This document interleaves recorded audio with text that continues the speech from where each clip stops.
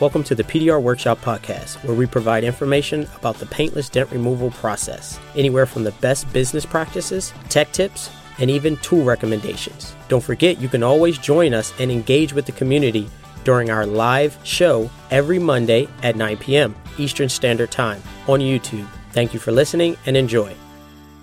All right, we are now live. How are you guys doing today? Fabulous. Good. I want to welcome Freezing. everybody. Yeah, what's the temperature over there, Ryan? 9 degrees without the wind chill. I'm at 13. But Dave, that's normal for you, right? Yeah, it's still, you just never get used to it. You can have it. Summer to roll around, huh? You can have it. Yeah, it's pretty bad over here. Well, I want to welcome everybody to the live PDR workshop live show that we do, the Q&A. And I want to introduce Ryan from RPS. What's up, guys? And we have Dave, Windy City. What's up? And myself, Chris, the Dentless Touch. And Dave, you just rolled in here. So you had a rough day or you had a lot of work or what? This is a long day, 2 stops, but they were complete opposite sides of the city. And so I had to get a couple used cars done for a dealership and then zip out to another place about 45 to about an hour away and then start a hail car. Or at least it was just the roof, but on a Dodge 2500 mega cab jacked up on wheels and everything. So I'm on 3 different benches just trying to get up to the roof and fix all the hail on that. So that took up the bulk of my afternoon. Fun. Oh, did you just come in the door or? No, didn't just come in the door, but just trying to get situated for the show. I got you. All right. So before we start the show, who am I? Who am I? I don't know. But anyway, let's go over the tools. So we each are going to pick a tool that kind of helped us out this week. Something that it may be the same tool week after week, or we may bring it on the show often or more times than one, I would say.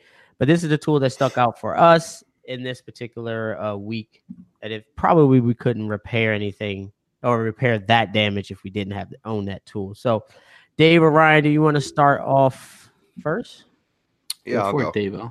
So the tool that I actually just used pretty much the entire time on this hail car was this circus rod here. So this is the 152. Okay. Beast rod. There is one more longer one than this that they have. This is the second to longest. And I don't do that much hail, so this one gets me by pretty much for whatever I need. Super sharp tip. The vehicle today had high strength steel on the roof. This tore right through it. No big deal. And this is the rod that I use the most for hail. There is one more longer one. There are times where I wish I did have it, but this one still gets me by. So I don't know what it is by itself. The entire set is $380. Highly recommend getting the entire set from Finesse. The circus rods. That's what I'd get. So who makes that, Dave? Finesse. PDR Finesse. Okay. And you normally use that for like you said, the high strength and aluminum, because it seems like steel, maybe not so much, huh? No, I use this for everything. Yeah. This is what I use for any hail car. Oh, wow. Yeah. This is what I'm using. I have another hail rod. It's a Dentcraft. Like it's a little bit longer than this, but not too much. And it just has like a single bend to an R4 tip. And I have a red tip. I have a red cap on that. So if I need to soften something up, I'll use that. And then I'm going in with this. But this is primarily in my hand the entire time. Nice. And I like them that they're stainless. This thing is super stout, super strong. Yeah. I've cranked on vehicles with this and have had no issues. The tip is still sharp as ever. I probably could use a little bit of sharpening, but it's still very, very sharp and can cut through whatever I need it to. Yeah. Yeah, they're awesome. And they come in what length do you think that is, Dave? It says 152, so I'm gonna say maybe 150 inches. So whatever that equates to. Okay. Okay. No mathematicians over here. No, no, no. Just Yeah, then. I can punch Just it in. then, guys. I can Google it. I have an idea. Well, this is 150 inches is 12 feet, but It's like yeah. so, don't know so about I don't that know. one. But they have a 14 MT and 18, and then it's 51, 152, and then 08. So I really don't know what the numbers, how they correlate to the tools themselves, but this is the Oh, yeah. 152 on their site. Cool. So this is what I use for hail, and then I have the next 3 sizes down from this as well. So I just don't have the longest one. And that next size down from that is an awesome. If you guys don't have those, you really need them. The next size down for that one, I use every day. So Nice. they're great stuff. Like I said before, I really like that they're made out of stainless. They don't rust. They don't corrode. They'll last forever. Yeah. Yeah. Nice tools. I don't have them, but I think I'm gonna go order some. You don't have them, Chris? No, I think that's that one tool y'all keep getting on me. I don't have. Oh that man, tool, so they're awesome. All right. They're awesome. All right, I guess I'll go next. Yeah. It is the Talon from Stanliner. I did a complete acorn damage hood, everything in the open with this tool today. First time really using it fully for as long as I used it. Had it hanging with an edgy hanger. Okay. I don't think out of the 25 dents in the hood that were in the open, I don't think I knocked down one of them. This thing pushes so clean. I pushed with this edge right here. And it's kind of got a weird handle to it to where you kind of have to get used to the way that your hand's on there. But let me tell you, this thing, I'm going to tell you again, here's another tool to add to your arsenal. I know before I wasn't 100% on Stanliner, but this thing is a beast. It really is a beast. So made out of polished stainless. And that's ask. Which one again? The Talon. The Talon. So how much is it? Do you know? I paid $156, I believe, at MTE. So it's probably in between the 150 and 175 mark. I'm looking on their website. I don't see that name, but interesting tool to say the least. Yeah, it really is. I work with ES there, and this is one that I was in their door trying to push and sold me on it. I used it for like 3.5 seconds there, and I was like, yep, I'm buying this. Just the way that it moves the metal is totally different than pushing. So on their website, it looks like that's called the Crane. Maybe the Crane. You're correct. You're correct. Oh, okay. So guys, that's the Crane. I'm still learning. Learning here. This is a whole nother experience for me. So the Crane. This thing is awesome. Get it. It's worth it. I think A1 sells it. I know Stanliner sells it. So check it out. That's all I got. Yeah, I have it. I never used it the way you're presenting it, but I need to try that out for sure. Dave, do you have any Stanliner tools? I do not. I tried to get one okay. At MTE, and the one that Bryce Kelly was practicing on when I was there ended up being sold out. So they had a 1/2-inch version of the one that I was looking at, and he said to get the 7/16 version. It's a little there's a little more flex. So okay. I decided not to get any. Nice. All right, well, I'll go up next. I'm not really want to talk about the flat bar, even though this is a CarePoint flat bar, guys. The camera is kind of reversed, but I think this is their new flat bar. It's actually a very stout flat bar. But I want to bring attention to the tip that camera focus here. The tip that Edgy provides for this this flat bar. It makes it so that you can actually get this tool down into a window between a window. So between the belt molding and window, guys. So kudos to Edgy for coming up with the flat or short Mini.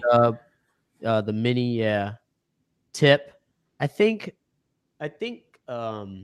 Sal from the Dent Dial has one, but I don't think it's this short at all. So if you guys are looking for something this short, definitely check out Edgy Tools. So we shared it on the show, and it was my first time using it. I actually used it in a fender, a crease, and I was able to slide a little bit because of the polish, and I didn't use any tape or anything. It doesn't. It's not like the Stanliner tools. I don't know what Stanliner's got going on with his tools, but when you push, you don't leave the high spots is easy. This one does. so just be careful. I don't know what Stanliner is doing with their metal or with their tools. But have you noticed that, Ryan? Yeah. It's like nothing I've ever used. I mean, the job easier, right? It's just a cleaner. It's just different. Cleaner repairs. The pushes are, and it's super sharp, and the pushes are so soft. Just the way it disperses the metal. So I got nothing bad to say. It's an awesome tool. And I'm still new at it. I'm still trying to figure it out. So now, did you work on aluminum hood? No, it was a steel hood. Okay. When you work on aluminum, you'll see. Remember, I was telling you that the metal kind of separates. Yeah, kind of like a line. Yeah. Right. So it somewhat does that on a Stanliner, but you can actually move more metal before it starts to split on you. Huh. So just try it out when you actually get aluminum hood or anything aluminum. They're pretty crazy. No, they're not bendable, Jonathan. At least I haven't tried to bend them. Have you, Ryan? He did. He was bending them at the show. Oh, okay. So some of them are. Some of them, the really, really thick ones, I don't think you're going to bend. But that one, I think you could bend. But I think if you're bending that type of tool, you're using the wrong tool. Yeah, I guess you're right. Yeah, I have the little small one, the little mini that he has. I think it's the Crane Mini. Oh, yeah. 12-inch tool. I mean, I really can't bend that tool.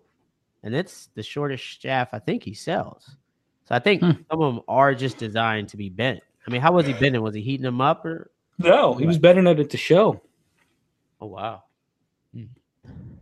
Well, that's something new. Well, guys, if you are watching us, I want to say thank you. But if you don't get a chance to watch us on the live show, we do have a podcast. So this show will be up in about 4 to 5 days. Thanks to Dave. And that is the PDR Workshop podcast, guys, on Apple. So check us out. Leave us a review, all that good stuff. So let's get started in the show, guys. Take it away. So who is Christopher Ray? So you want to go first, Dave, or do you want me to go? Go ahead, and I'm going to answer some of these real quick. So let's start from the beginning. How did you get into the industry, Chris? So I was trying to become a mechanic. That was what I wanted to do. That was my career path that I chose when I was 15 years old. And I wanted to become a Mercedes-Benz technician, honestly, or at least a German car, BMW or Mercedes, really. And so, yeah, I know, right?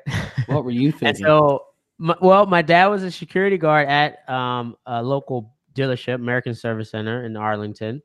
And I was always around the technicians. Technicians were the friendliest technicians. I've been up and down the Honda dealerships because I used to own a Honda. And honestly, the Mercedes-Benz technicians were very friendly. They were very happy at work, it seemed like. They were the only shop that I know that had AC at that time. So I was like, you know what? Mercedes is where it's at. These guys, come out with a white shirt and it still is white after the end of the day. So I see a lot of the career moves. You always see the shop foreman in the shop. He's still kind of working. Well, at that dealership, the shop foreman just does a little bit of stuff. He still looks professional, goes to meetings and stuff like that. So the room for advancement was there. So anyway, I wanted to become a a mechanic, and I was going to school to become a mechanic. I was going to Montgomery Community College for automotive engineering or something. Anyway, so once I graduated that, I jumped on a Snap-on truck and requested a quote. I think he gave me $29,000 for tools.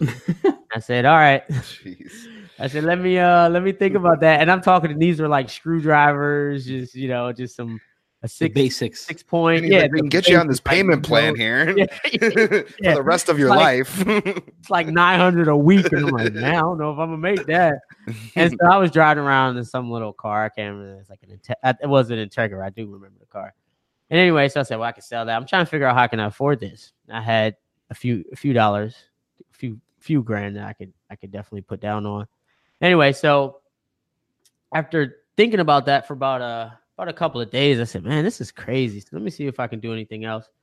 And Brad from Dent Masters actually approached me and said, hey, you want to come and do dents? And I'm like, I don't even know what this is. So no, sorry. And my dad pulled me to the side like 30 minutes later. He was like, you better do that. I said, what do you mean? He said, that guy comes in and he's out and he makes money. Do that. I said, what do you I didn't even know this stuff. So anyway, so I said, all right. My dad said, fine. He said, well, if it don't work out, I'll buy you your tools. I honestly don't think he knew what the price of the tools were, but I was like, you know what? He's never failed me, so he'll have to eat that one. So I said, I had nothing to lose. Let me go and try this. And then that was it. So there was a 2-week training period where he had me running around. He had some smart tasks. The first day he had me running to just common sense stuff. He wanted to see how quick I was on my feet, which was smart for him. And then 2 weeks later, I was training in Tyson's Corner alongside Paul. And what do you mean some tasks? So, like, he handed me an envelope. He said, go to UPS, be back in 15 minutes. And the reason for that was if I couldn't figure out where UPS was in 15 minutes and get back, it was only up to, literally a block away. I already knew where it was. He just didn't think I knew where it was. And he gave me that time limit. And he would do stuff like that. Just see if I can get to places. He's like, all right, meet me in Tyson's in, 25 minutes. It only takes you 15 minutes. So if you took 45 minutes, you kind of weren't the person, at least that's what I thought, that he would want to train you, because you got to improvise. You got to be, quick on your feet. You have to, be self-efficient. And I think that's what he was trying to get out of me with these little mini tasks. That's just what I got out of it. That was easy for me because I was a loner. Who did you train with when you were there? Man, that's a good question. So, normally, I'm trying to think. It's JB, his son. JB, now he does Hale, and they would. This is a long time ago now. This is back in 2006, guys. Hey, so we've all been there. That long ago, but I'm like, let me think about this because I don't want to run anybody over the bus, but I feel like it was like 10 minutes of training and like the rest of the day spent by myself. That's what I feel like. So. But I'm pretty sure they taught me some basics. When I would get stressed out, they'll come over and just like fix the dent. But I would make my own dents and fix my own dents. And what I used to do was take a pen, and this is the stupidest idea. I would take a pen and then take the hammer and beat the pen down on the hammer. There's no way I was repairing those. Yeah, so I would get stressed out. And for a week straight, I think Paul came over there one time, and he said, man, these dents are not fixable. I'm like, well, thank you. I've been only here for a week and didn't figure this out. So, but basically, that was it. It was a lot of training yourself. It definitely was. They gave me a rundown for a couple of days, and then maybe 30, 40 minutes every day. And it was like, here's your hood. They literally put, I believe they put 2,000 dents. Like once you try to take 2,000 dents out, then you're good enough to go work on a lot.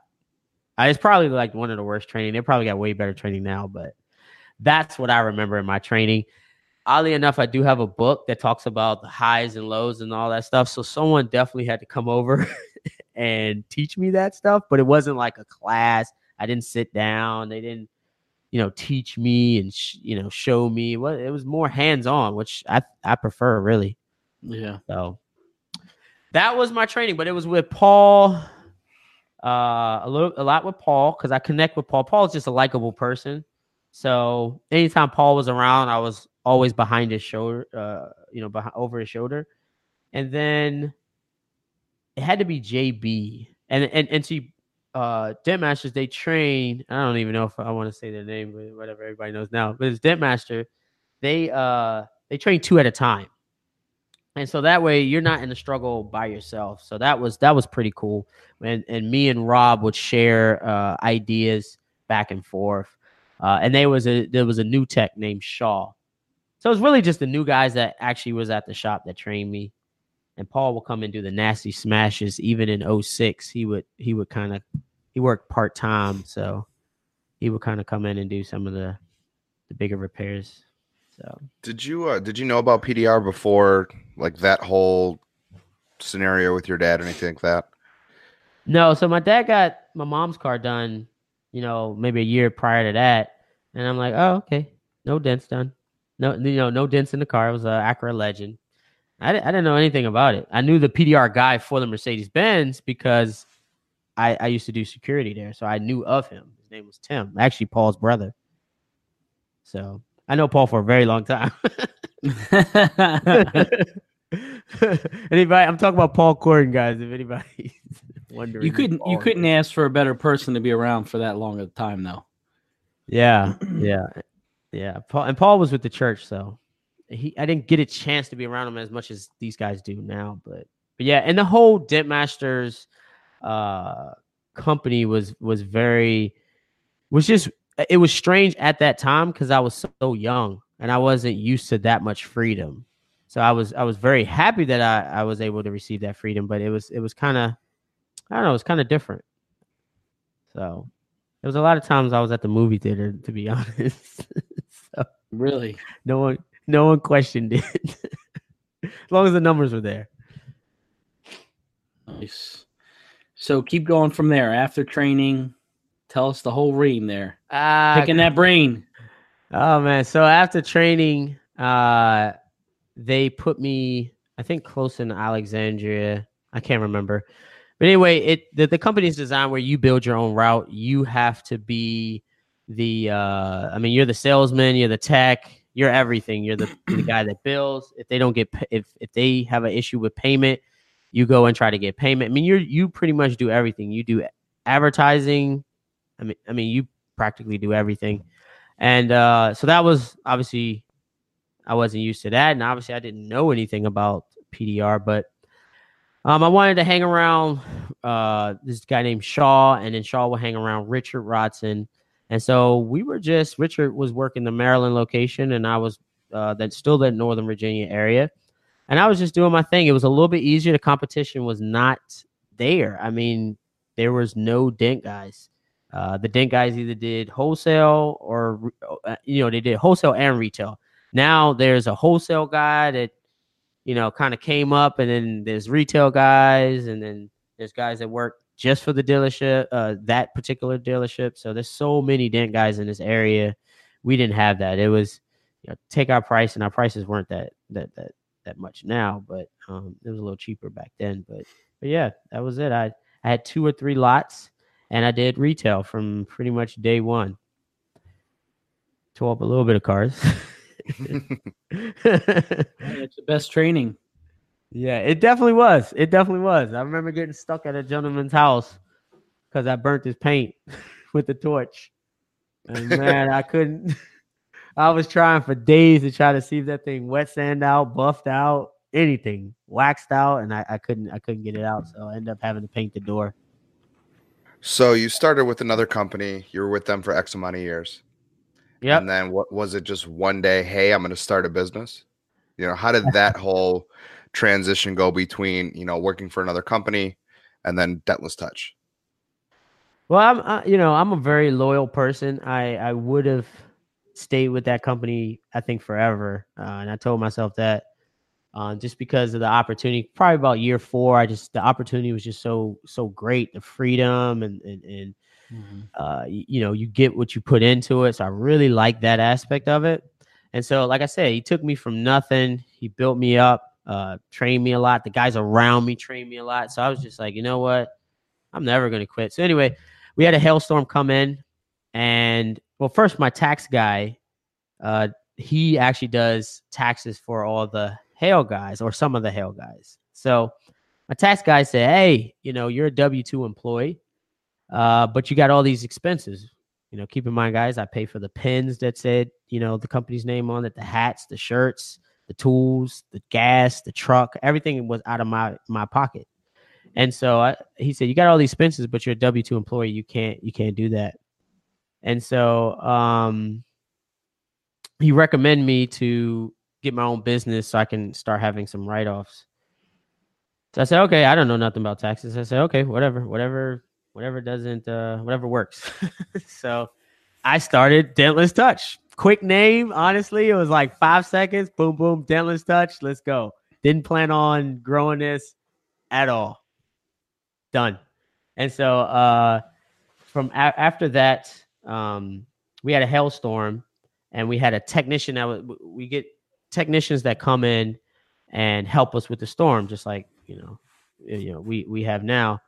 And it was a huge storm. And anyway, basically, that company I was working for went from 9 guys to 60 guys, and that's very hard for any company to do. And so obviously stuff just gets in the back burner, just get lost in translation, honestly. So there was an issue with payment from the guys that were working for me, the 4 guys that I had, and they were just saying that, hey, we haven't got paid yet since we've been here for 2 weeks, 3 weeks. And I told them, oh, you ain't got to worry about it. This company has no problem. Don't worry about that. And they say, okay, no problem. I dropped off a car, came back and brought them another car, and they were packing their tools. And I'm like, yo, don't pack your tools, please. I need this car, at least this car done. And I said, well, what's going on? He's like, I told you we ain't getting paid. I said, you don't have to worry about that.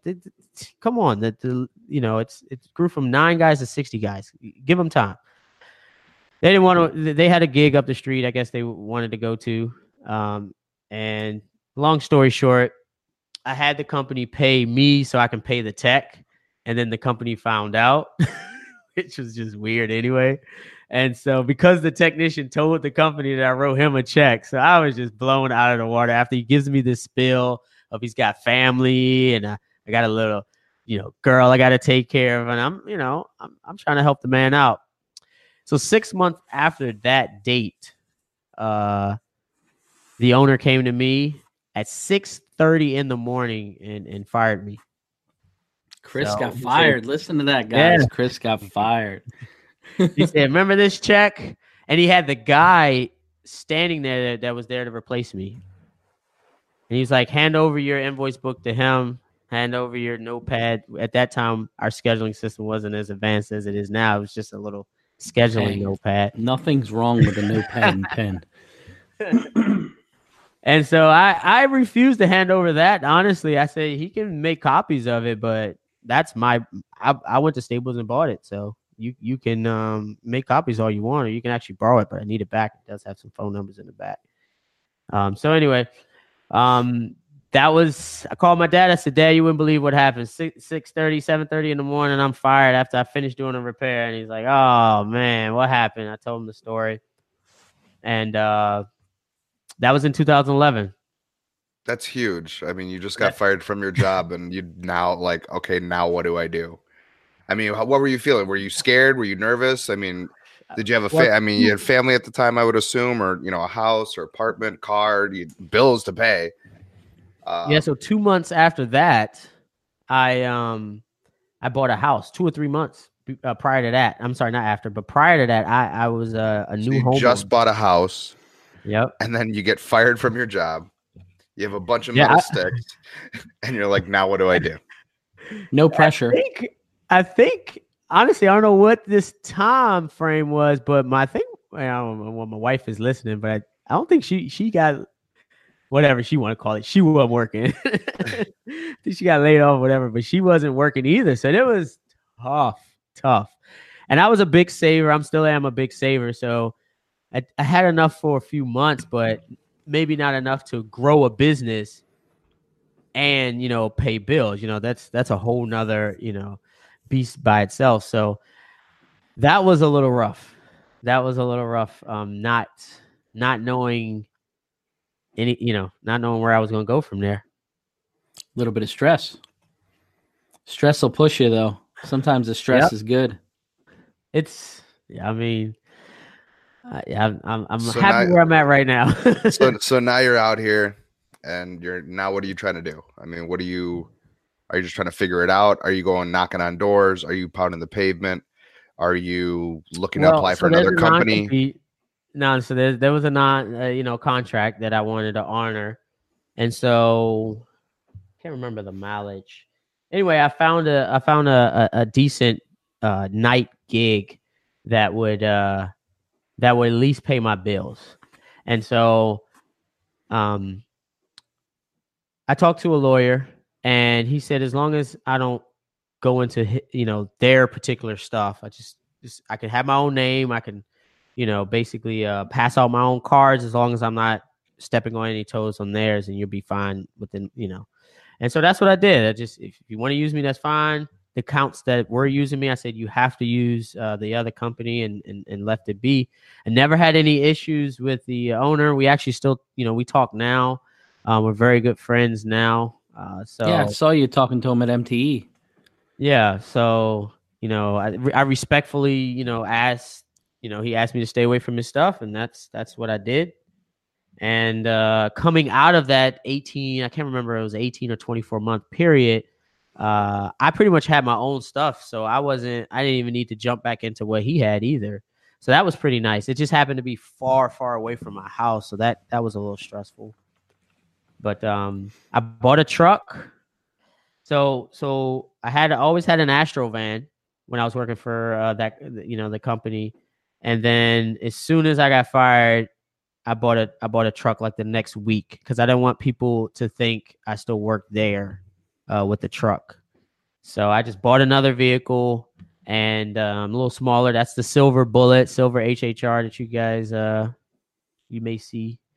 And so that was in 2011, and just sold that car a month ago. It's hard for me to sell, so. But yeah, so that's the story. I did a web page. This was before they really had anything going that was good. So I kind of stepped up and got a web presence before they did, my old company, and I just started to make a name for myself. And then that's when I decided that I'm gonna take PDR to the next level. This industry, I'm gonna grow to this. I always said the second largest paintless dent repair company. I let them they've had so many years experience in it, but if I can get to the second largest in this area now, then I would definitely be grateful in that. So that was the plan, probably about 6 months after they let me go. So now, like, I think as most of us, you didn't really know how to run a business, I would assume. No, I did not. So you figured it out. I just along the way, you're just learning things from other people. You're just getting tidbits from, other tech, stuff like that. Did you have a mentor to help you through this process, Chris? So the biggest mentor was a CPA, and I recommend guys just, he filled me with so much knowledge at the early stages, and I can trust, in him to make sure, he was the one that's like, oh, you need to, get up incorporate, you be incorporated, S Corp and this, and I'm like, oh, okay. I honestly didn't know, he's like, all right, this is what it's going to cost you. Of course, it cost me a little bit more money. I could have done it myself, but I'm playing for his experience. And when I first started, he is actually still my CPA, 12 something odd years later. But when I first started, he sat me down for about 2 or 3 hours, walked me through the entire process. I was I'm still very resourceful, and I love math. So, accounts receivable and all that stuff, I understand very quickly. And so I, got QuickBooks and just figured QuickBooks out just like any other app and was ready to go. That was it. I got some invoice books, printed up with the carbon print. I mean, I was pushing. I was literally pushing the day after. So it wasn't that bad, to be honest with you. It was cheap. It wasn't a lot of money, but I was still had tools in my hand the day after I got fired. So that was pretty good. That was far though. That I went hour away just to push to stay out my area. So, but yeah, that was. Now at that point, was that you got fired the next day? Did you already have that dream of exactly where you wanted to go, or was it just of winging it? It was all winging it. It was that's all I know. I spent the last 4 years, 5 years with this company, so that's all I know. I no longer can kind of go back and do the mechanic thing. I'm somewhat good. I wasn't nowhere near as fast as I am right now, but I was somewhat good with PDR. At that time, because he fired me, I was like, man, I must not be that valuable to fire me over something like this. So I'm like, maybe I'm not a good technician, so that kind of went through my mind. And I called my dad and he was just like, all right, pack your stuff, no problem. I'll meet you at IHOP. Like that hour, like the next hour, he's like, I'll meet you at IHOP right now. He's like, what's your game plan? And I don't know if anybody's religious, I'll probably get banned over this thing, but he said, write your goals in your Bible and then put it inside the Bible and keep it there. And I still have it in my Bible. I show it to my wife from time to time. And it's like literally just provide for my family, doing, my own business, And so that kind of cleared my head about 2 to 3 hours right after I got fired. Because I've never got fired because I go above and beyond almost everything that I do. So to get fired was like a real jabbed in the throat, to be honest. So it is what it is. It's life. Like I said, I would have never quit. But the fact that he let me go on that aspect, it definitely opened my eyes, but it also allowed me to own my own business. So actually, hats off to him because he's the one that, allowed me to have my own business. Honestly, I would have been I'm too scared to even quit. So screw it. He would have had a tech for life. I mean, not anymore. I'll quit. So you now on your own. You own a business. You're a business owner. You're a PDR technician. What came first? Did you end up getting? Because now you have 2 shops now, correct? 2 or 3 shops? Yeah, 2. 2 shops now. Yeah. And you're working on your 3rd location. Did you have another tech first helping you, or did you get the shop and then hire your first tech? You said, did I have a shop first? Did you have did you get your shop first and then hire a tech, or did you hire a tech to help you, maybe like a helper, and then pursue the shop dream? So no, the shop obviously came after the tech because the tech was a helper. It was actually Brian was my first tech. And that was kind of crazy because honestly, I was okay by myself. I had a lot of work, but I was okay by myself. But I like helping people that are nice. They're nice guys. They just maybe are just down on their luck. And so I don't know the issue with the guy that I hired at that particular time. I didn't really get into that, but I can tell that him learning a skill would benefit him for the rest of his life. And so you kind of get to the stages where, someone trained me, people are helping me. At least I feel like people are helping me. You got to give back a little bit. And so, this guy was helping me with the race car. I had a Honda Civic, guys, if anybody's interested in the sport front wheel drive. I was a little Honda guy. And he was helping me with my race car. It is. It's actually a good car, but he was helping me at the track without any question. I mean, hey, I need you here, I need you there. And I said, well, what's going on? Where do you work at? And I just wanted to see if I can provide any value to this guy because he's definitely gave me so much help when a lot of guys honestly just wouldn't, they were either hating or looking. They rarely never help. So I was very appreciative of what he did. And he said, yeah, I'm actually looking for a job. And I said, well, read into this. Let me know if you're interested in this. No pressure. And so that was my first employee. And that was a rough experience because hiring an employee, there is so much that goes into it. So much time. I definitely didn't think about the time aspect. I thought about more of the money and made sure that was there, but the time was just, I did not. And the cost. And the cost. I planned for that. The cost was like, okay, here's his tools. Here's his monthly salary for the next year. Good. But that time, because you can't push. When you're training, you can't push. When you're trying to give someone information, you can't stop and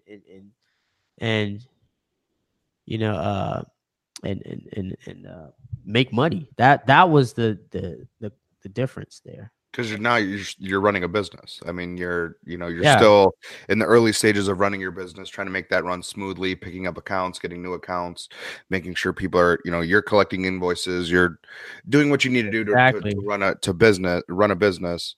And now you have another mouth to feed as well. More responsibility is added to you as the business owner, and the technician running the business. Yep, you're right. It was, when you're solo, I didn't really think about that. What you just said, Dave, is you are everything. You answer the phone, you do the scheduling, you do the work. And, the work is only 20-30% of what you actually do, in the day. It's just you get faster and faster at the work. So that's when the money comes. But yeah, and then all that time where you actually got the tool in your hand, now you got to pause, slow down, and explain it to the guy that you're training, that you're paying to train. And so definitely slows you down. That was a little rough. Yeah, it slowed me down a lot. But I was okay, and seeing his progression and seeing what he's doing and seeing what he can, what he's become. I kind of, it's all worth it. Especially if it changes his life and it helps him out. That was the first guy. And the second guy was obviously a little easier. And the third and fourth were a little too quick. So that had to get canceled. So what is the future here? What is your plans? What is your next move in the business? As much as I was trying to build a company where everything kind of goes through me, to be honest with you, I think that's one of the worst companies when it comes to PDR. That's just my opinion now, guys. So right now I'm trying to incorporate, there's a book called Traction probably sitting over there. It's a employee operating system, I believe. So the EOS. And so basically each individual technician, after they get to a certain point, is going to have their own little location to run and grow with guidance of me. Not it's not going to be like a dictatorship. So we do have support of back office with an ops manager, so she's able to help out on different things as I make YouTube videos. So she's able to help out, but the plan is to grow with 2019 plan is to get my guys up to speed, to help them, because obviously you're only as strong as the guys that you have with you, your team. And so that's the plan, is to build that core team and just grow from there. I think once we get strong in that aspect, there's nothing that we can't overcome. We've done 8 or 9 hail cars in one day as a team. So James here asked, do you still operate your business with the same vision or mission as you did in the beginning? It's a good question, James. Yes. It's a good question. Good question, James. So ideally, I can't remember obviously the first year or 2 years of what my mission and vision. It was just basically provide for my family, get money, provide for my family, figuring it out. Right. But after I decided to actually make this a business, the one thing I want to do is help people. And so when I was just solo, I don't even want to share the pictures because it's I don't know, it's kind of grimy if you ask me, but I used to give the little Toys for Tots. So we used to go to Toys R Us at that time, and we would just buy like $2,000, $3,000 worth of toys. And on Christmas Day, if we'll have like 5 or 10 family, no, about 5 family, not 10, but 4 to 5 families we need to go to, and we would just give them Christmas gifts, just whatever they wanted. I mean, it was like at that time, PS2s or 3s or whatever. And I mean, it was $500-$600 worth of stuff. And just to see the smile, we'll take a picture of it, something for me to remember. I never shared it on our social media or anything like that. But that was what I did as the company. It was just the give back was more important to me. And I do it every day with the PDR, man. There's so many free dents or hey, I'll just take the little small one out that you missed. I did one today. So I just try to give back as much as I can. So that mission is there. And sometimes when my guys they're taking up a little too much time that I say, I say, think about this, guys. I can't help someone else. There's someone else out there that's looking for a different career path and deserves it. So, as soon as I get you guys up to speed, we can go and help and touch other people. And so hopefully they understand that, but it's just, I don't know. I just like helping people. I don't think anybody should be, without, I guess. Would you change anything when you started your business? Any opportunities you wish you did take, or ones that you didn't take? I wish I would have hired sooner. So that's probably, what I would have done. And I wish I would have, when I was done with I wish I would have treat my business more seriously. Meaning I was just the first, 1 or 2, 3, 4 years of business. It was just enough for me. Whatever's enough for me, and I'm good. I was all about me. So I didn't push if I didn't need to push. As long as my bills were paid, I had money saved, and I was able to contribute to those things. I didn't push any harder. So I wish I ran it like a business and took the opportunity, because if I knew what I know today, I think the business would be twice as large as it is right now, just because I missed out on so much opportunity just by sitting around, really, for the first couple of years. Yeah, I think hindsight's always 20/20, especially in exactly. business. We're not talking about like pushing. I mean, if the work was there, I push, but I was at the movies a little bit, but I'm talking about like advertising opportunity. I took that money, went to the bank, and didn't push. But if I would have pushed harder, I wish I would have advertised. Yeah. So that's what I'm thinking. I'll tell you, my guys are asking some good questions, aren't they? Yeah, man. Yeah, for sure. Keep coming, man. Keep them coming. I have three right here. So what does an ideal workday look like to you? So I wake up early. I wake up at 5:30, 5 o'clock. My daughter's kicking me in the face as of right now. So I tend to get a cup of coffee and just kind of think about my day. Now that I have a little one, I love to get her out and at least see her to the daycare or see my wife off when she drops her off to the daycare. So I don't get into the shop until 8:30 now. So once I get into the 8:30, it's literally these big giant headphones on, and I love work. So today was just a schedule every hour, no matter what the repair size was, and we just pumped out work. I mean, I'm eating on the stool. Like, I love days like that. So that's the typical day. When you don't see me post on Instagram, it's busy as crap. So I haven't posted in a while because it's been busy. No stopping at the Wawa for coffee. No, Josh, they are building. That's not in your Wawa. ideal day. No, it's not, man. It's only on Saturdays, unfortunately, and I hope that changes. So I got like this Pete's coffee that I got to brew myself. So it's all right. It's not Wawa for some reason. So. But they're building one, so you'll probably see more Wawa daily stops at Wawa. So I have a good question for you, Chris. What's up? When did you start YouTube, and what made you start the YouTube channel? That's it's a great question. So I started YouTube because I used to do videos. My old channel, if anybody's interested, is called Cars with Chris, and I have 30 videos up on that. And so I always was intrigued at the video editing and stuff like that. And I never wanted to leave that skill. So I always wanted to do something. I didn't have a lot of time to go to the track or be around the cars because, you know, my wife and my daughter and all that stuff, just the family dynamics. I said, how can I do this in, you know, PDR? You know, that's the only thing I know. That's the only other thing that I know. And so first it was just vlog with me. I was just going to show you what I do. And if you go back to some of my videos, you'll see I'm just scattered brain. I don't really have a mission of why I'm doing a video, but I just like editing at that particular time. And when it came to the advertising, so I always do like the first reason, and then I do the second reason.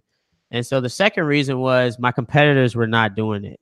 And so when everybody's going one way, I tend to go the other way. That's just me. The cops tell you to pull over, I don't pull over. Just see you later. So that's kind of how I roll. So everybody was going towards like ads, pay this guy to put your name at the top. And I was like, let me try YouTube. If anything, it's a portfolio.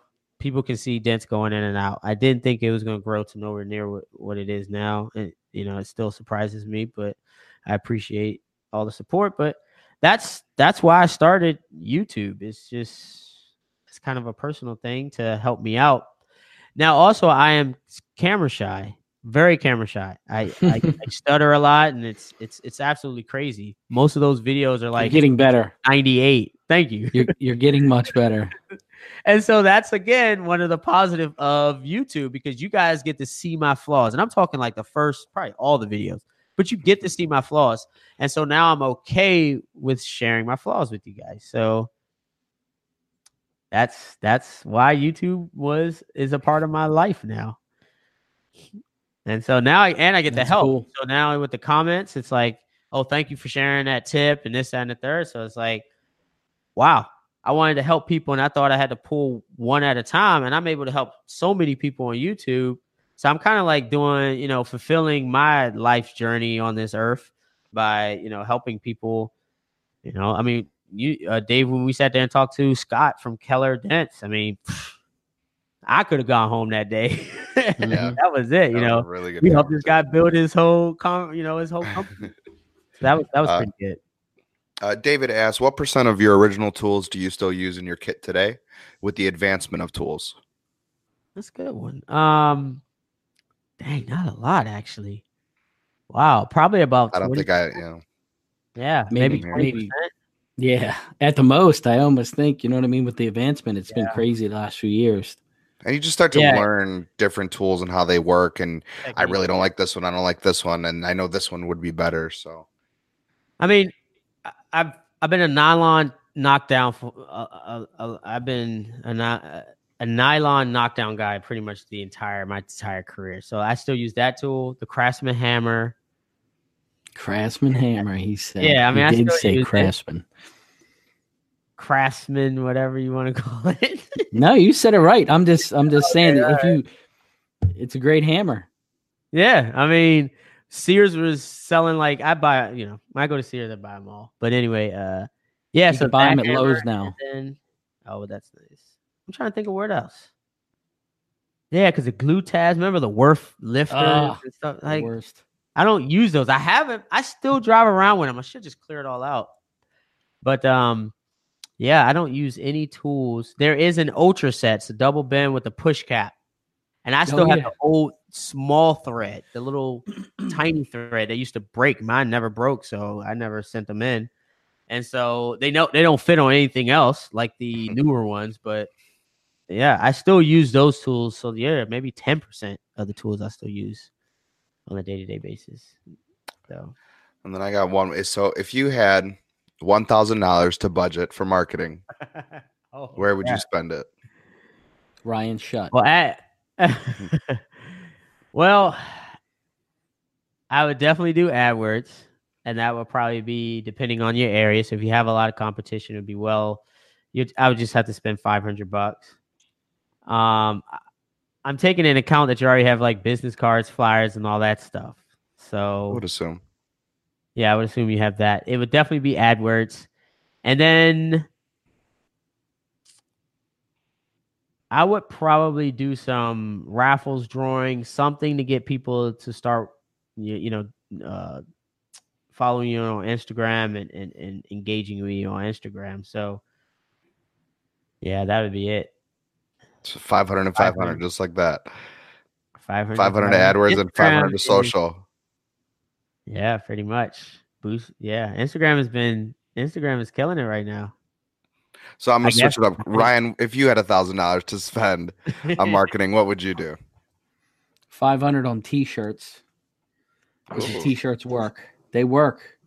Yeah, it's a total return on my investment. Probably 200 on AdWords. I really don't have to do a whole lot of AdWords here. One of my favorite things I love to do, pens. Yeah, I crush it in the pen world. I went to a restaurant Sunday, and my pens are still in their jar. And the guy says, "I love your pens." He's an Italian guy. So pens work with your logo on there. It works. Little flyers, little stuff. That's what people like.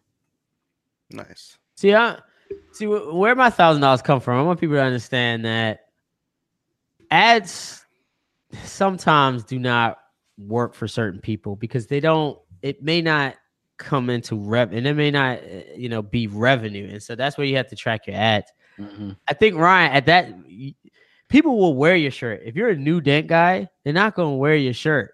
So they got to build this relationship.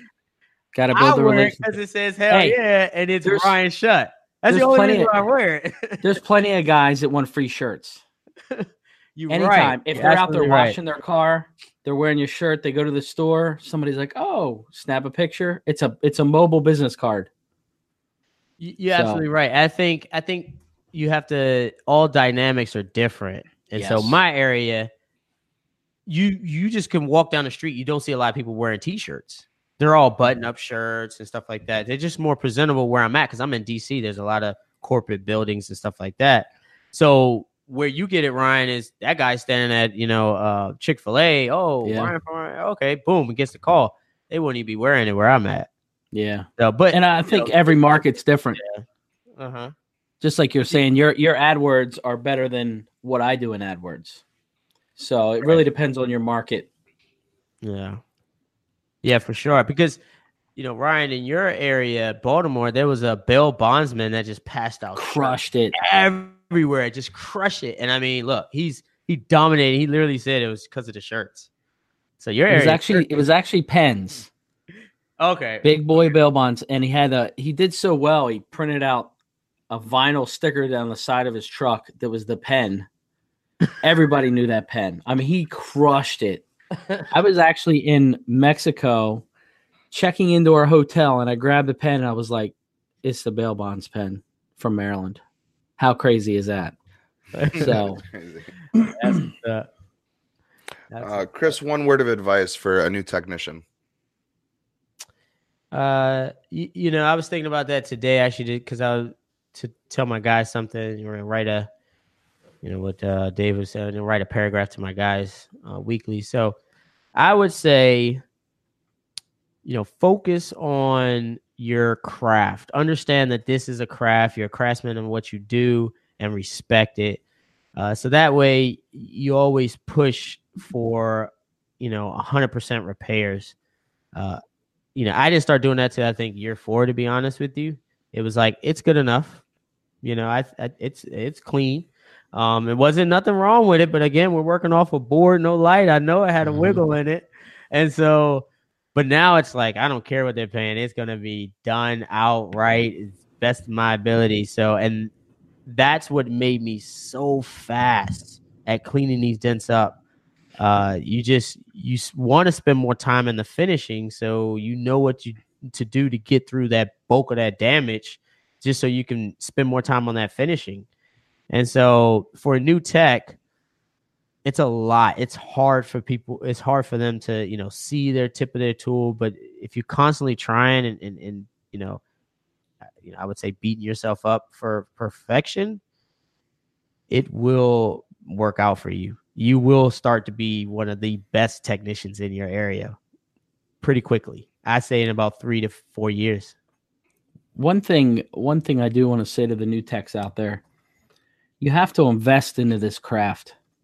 You really have to put the time in and sit there on a Sunday and practice, and you mentally have to dedicate yourself to it. So it is hard out there. Keep your head down and just keep trying to grind it out. But the more you put into it, the more you're going to get back at the end. It's going to come full circle on you. And like he says it's an art, that's crazy. Now, these tools are out there, like the Stanliner, I think is going to be eventually, that's going to be a game changing tool, to be honest, just the way that tool pushes. I do still like the Sal's, Dent Dowel. To be honest with you, I was using it today. I don't know any other tool that I could have used. So that's a good tool for finding your leverage points, but you got to get very creative with that tool. Mm-hmm. There's no, step by step of how to use that tool, unfortunately or fortunately. It's because it's an endless way of using it. But, I had, a guy emails me today and he's buying a little eBay line board. And I'm like, that is not what you want. You want to go get a limited board. You're killing yourself. So, when you see us working, when we post on Instagram or Facebook, on our YouTube channel, like those are the tools to buy. If anything, I have a kit on this thing that you can go to, and every tool that is on that kit is in my car. So, you're going to have to spend, I would say, Ryan, what are you riding around? Well, you may not want to share this, but what are you riding around in tools? I got insurance. I don't care. I probably have, I bet you, just in tools. Just right now, what are you driving around in, man? Probably 25,000 in tools. Yeah, I think so. I was getting ready to say that. Yep, 25. Yeah. Where you at, Dave? I'm just south of that. Ryan, he likes tools. I know my kit. I know my entire truck. I have my gun case that has all of my long tools. I have my regular cart that I know I can fix whatever I need. And it's way less than that. But the thing is, I probably had that much, and I've now dumbed it down to where I don't need all of those tools. I don't need 25 grand worth of tools anymore because I know I'm good with 10, or whatever it may be. So that's kind of where I'm at. But real quick, if a customer's asking time wise what it's going to take to finish a repair, what do you guys say? So for me, I say I'll let you know when I am finished. I don't know. I don't know when I'm going to be done. Every repair is different, and I say I'll let you know, when I'm going to be finished. A lot of times I can mentally know how long that repair is going to be and always give myself 20 to 30 minutes longer. But when I'm at my shop, I'll do updates. So I'll go back in and say, hey, it's coming out really good. You're looking at another 30 minutes or another half an hour or an hour. Always give those updates, because when they feel like it's taking forever, if you don't give them the updates, it seems to work for me. I make it quick. I say, ma'am, for every $100, I always tell my customer, for every $100 that you plan on spending, so your dentist $375, you're close to that 4-hour mark. So just allocate, 4 hours for us to repair. Done. That makes 9 times out of 10 doesn't. I'm not going to be over the 4. They're going to have their car back in 2.5 to 3 hours. They're happy. Makes sense. So for every $100 is about an hour, is what you're saying, right? And depending on the repairs, obviously, right. Every situation is different. Yeah, 80% of the time, it's getting out, an hour early. 75%. I'm only using 75% of that time, so I'm giving myself a little bit of that cushion. And sometimes I'm using only 25% of that time. But for every hour, for every $100 spent, it's an hour worth of work. So I think Jai had a good question about how many hours did I spend a week to be proficient level. So when I knew I wanted to make this a career, I was working from sun up to sundown. There was times when I would sleep in the car because I would get to my wholesale at 6 p.m., sleep, take a cat nap, and then drink a Red Bull, and then work all the way until about 11, 12 o'clock, and then come home. So what got me to this level, I was putting in some mad hours. I don't recommend. Well, maybe. I guess I would recommend it. I would do it all over again because I became very fast after working like that. So, I was doing James is knocking him out of the park today. He's doing his homework. Go for it, Dave. Do you see that? He says, would you rather have a technician that is a strong brand ambassador and a weaker technician, or a strong technician and not very brand influential? It's a pretty good question. That's a pretty good question. You know, at the end of the day, you are running a business. And so if you can't get sales, then there's no business. So I would rather a technician that took a little longer, but had a really good, I guess brand ambassador. I guess that knew how to sell. That knew how to sell. Yeah, and this is just now, just because you can't do it all yourself. You need salesmen. You need guys that can sell, and so yeah. It's I know dent guys that are not that great. I rode around 16, 17 years, but he was a great salesman. And the dents, all his dents weren't perfect. Not a problem. But every customer loved him. They didn't think anything. And it wasn't like it was awful. I mean, I still see waves, but it wasn't like it was chewed up now. But, okay. Yeah, he left a little bit, the hail car, a little low, just a little bit, maybe for my eyes. But the customers loved him because he knew how to sell. Yep. I think a good business or a good PDR business needs both. Yeah. You need the stronger technicians, you need the weaker ones, but they also, possess qualities that the stronger techs don't have. There are other, a lot of your employees are going to have different skill sets. Yeah. And so being the owner pretty much being the owner, you need to recognize what those skill sets are, the strengths within, with your techs and your employees, and be able to cater to that. Yeah. And so what I've also with having multiple guys and even our ops manager is everybody just adds so much value. So when I know someone that knows how to de-escalate a situation from like an upset customer, which doesn't happen too often, I know who to send. That person will smooth talker, make them feel, nice and happy. And I know everything is fine. And it could just be a scheduling problem or something like that. So everybody just gets these little tips from that person, whatever their strengths are. So that's definitely a nice thing to do. So yeah, you can always teach skills, but sometimes those skills are so hard to teach. I'm with you, Brian. Anything else? I think that's it. Yeah, well, thank you guys for joining us. Anybody has any questions? It's been different 6 years. Would that choice be different? 6 years. What choice would it be different? Yeah, You're a strong technician. Yeah, it would be strong technician. I was like, I want someone just like me, strong technician. I'll do the selling.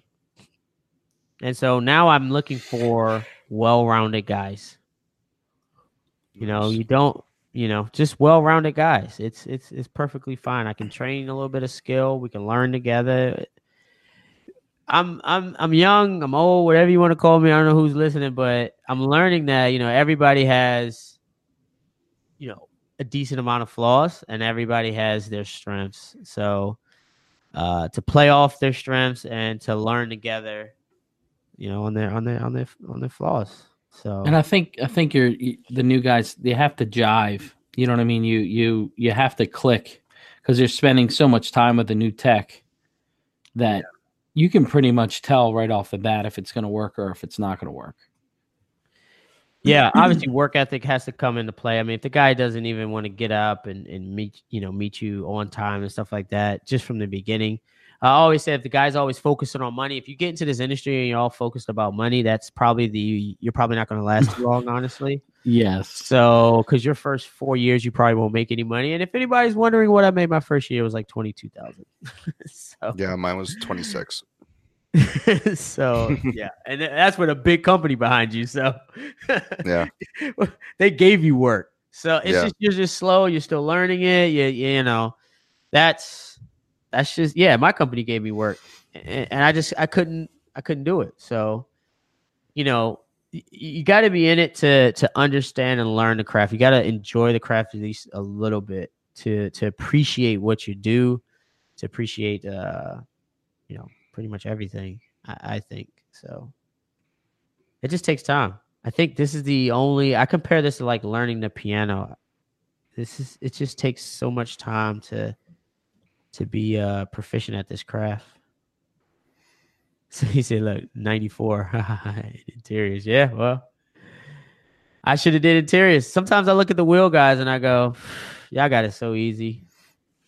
A little sand, on a little machine paint. and spray. Oof, done. Yep.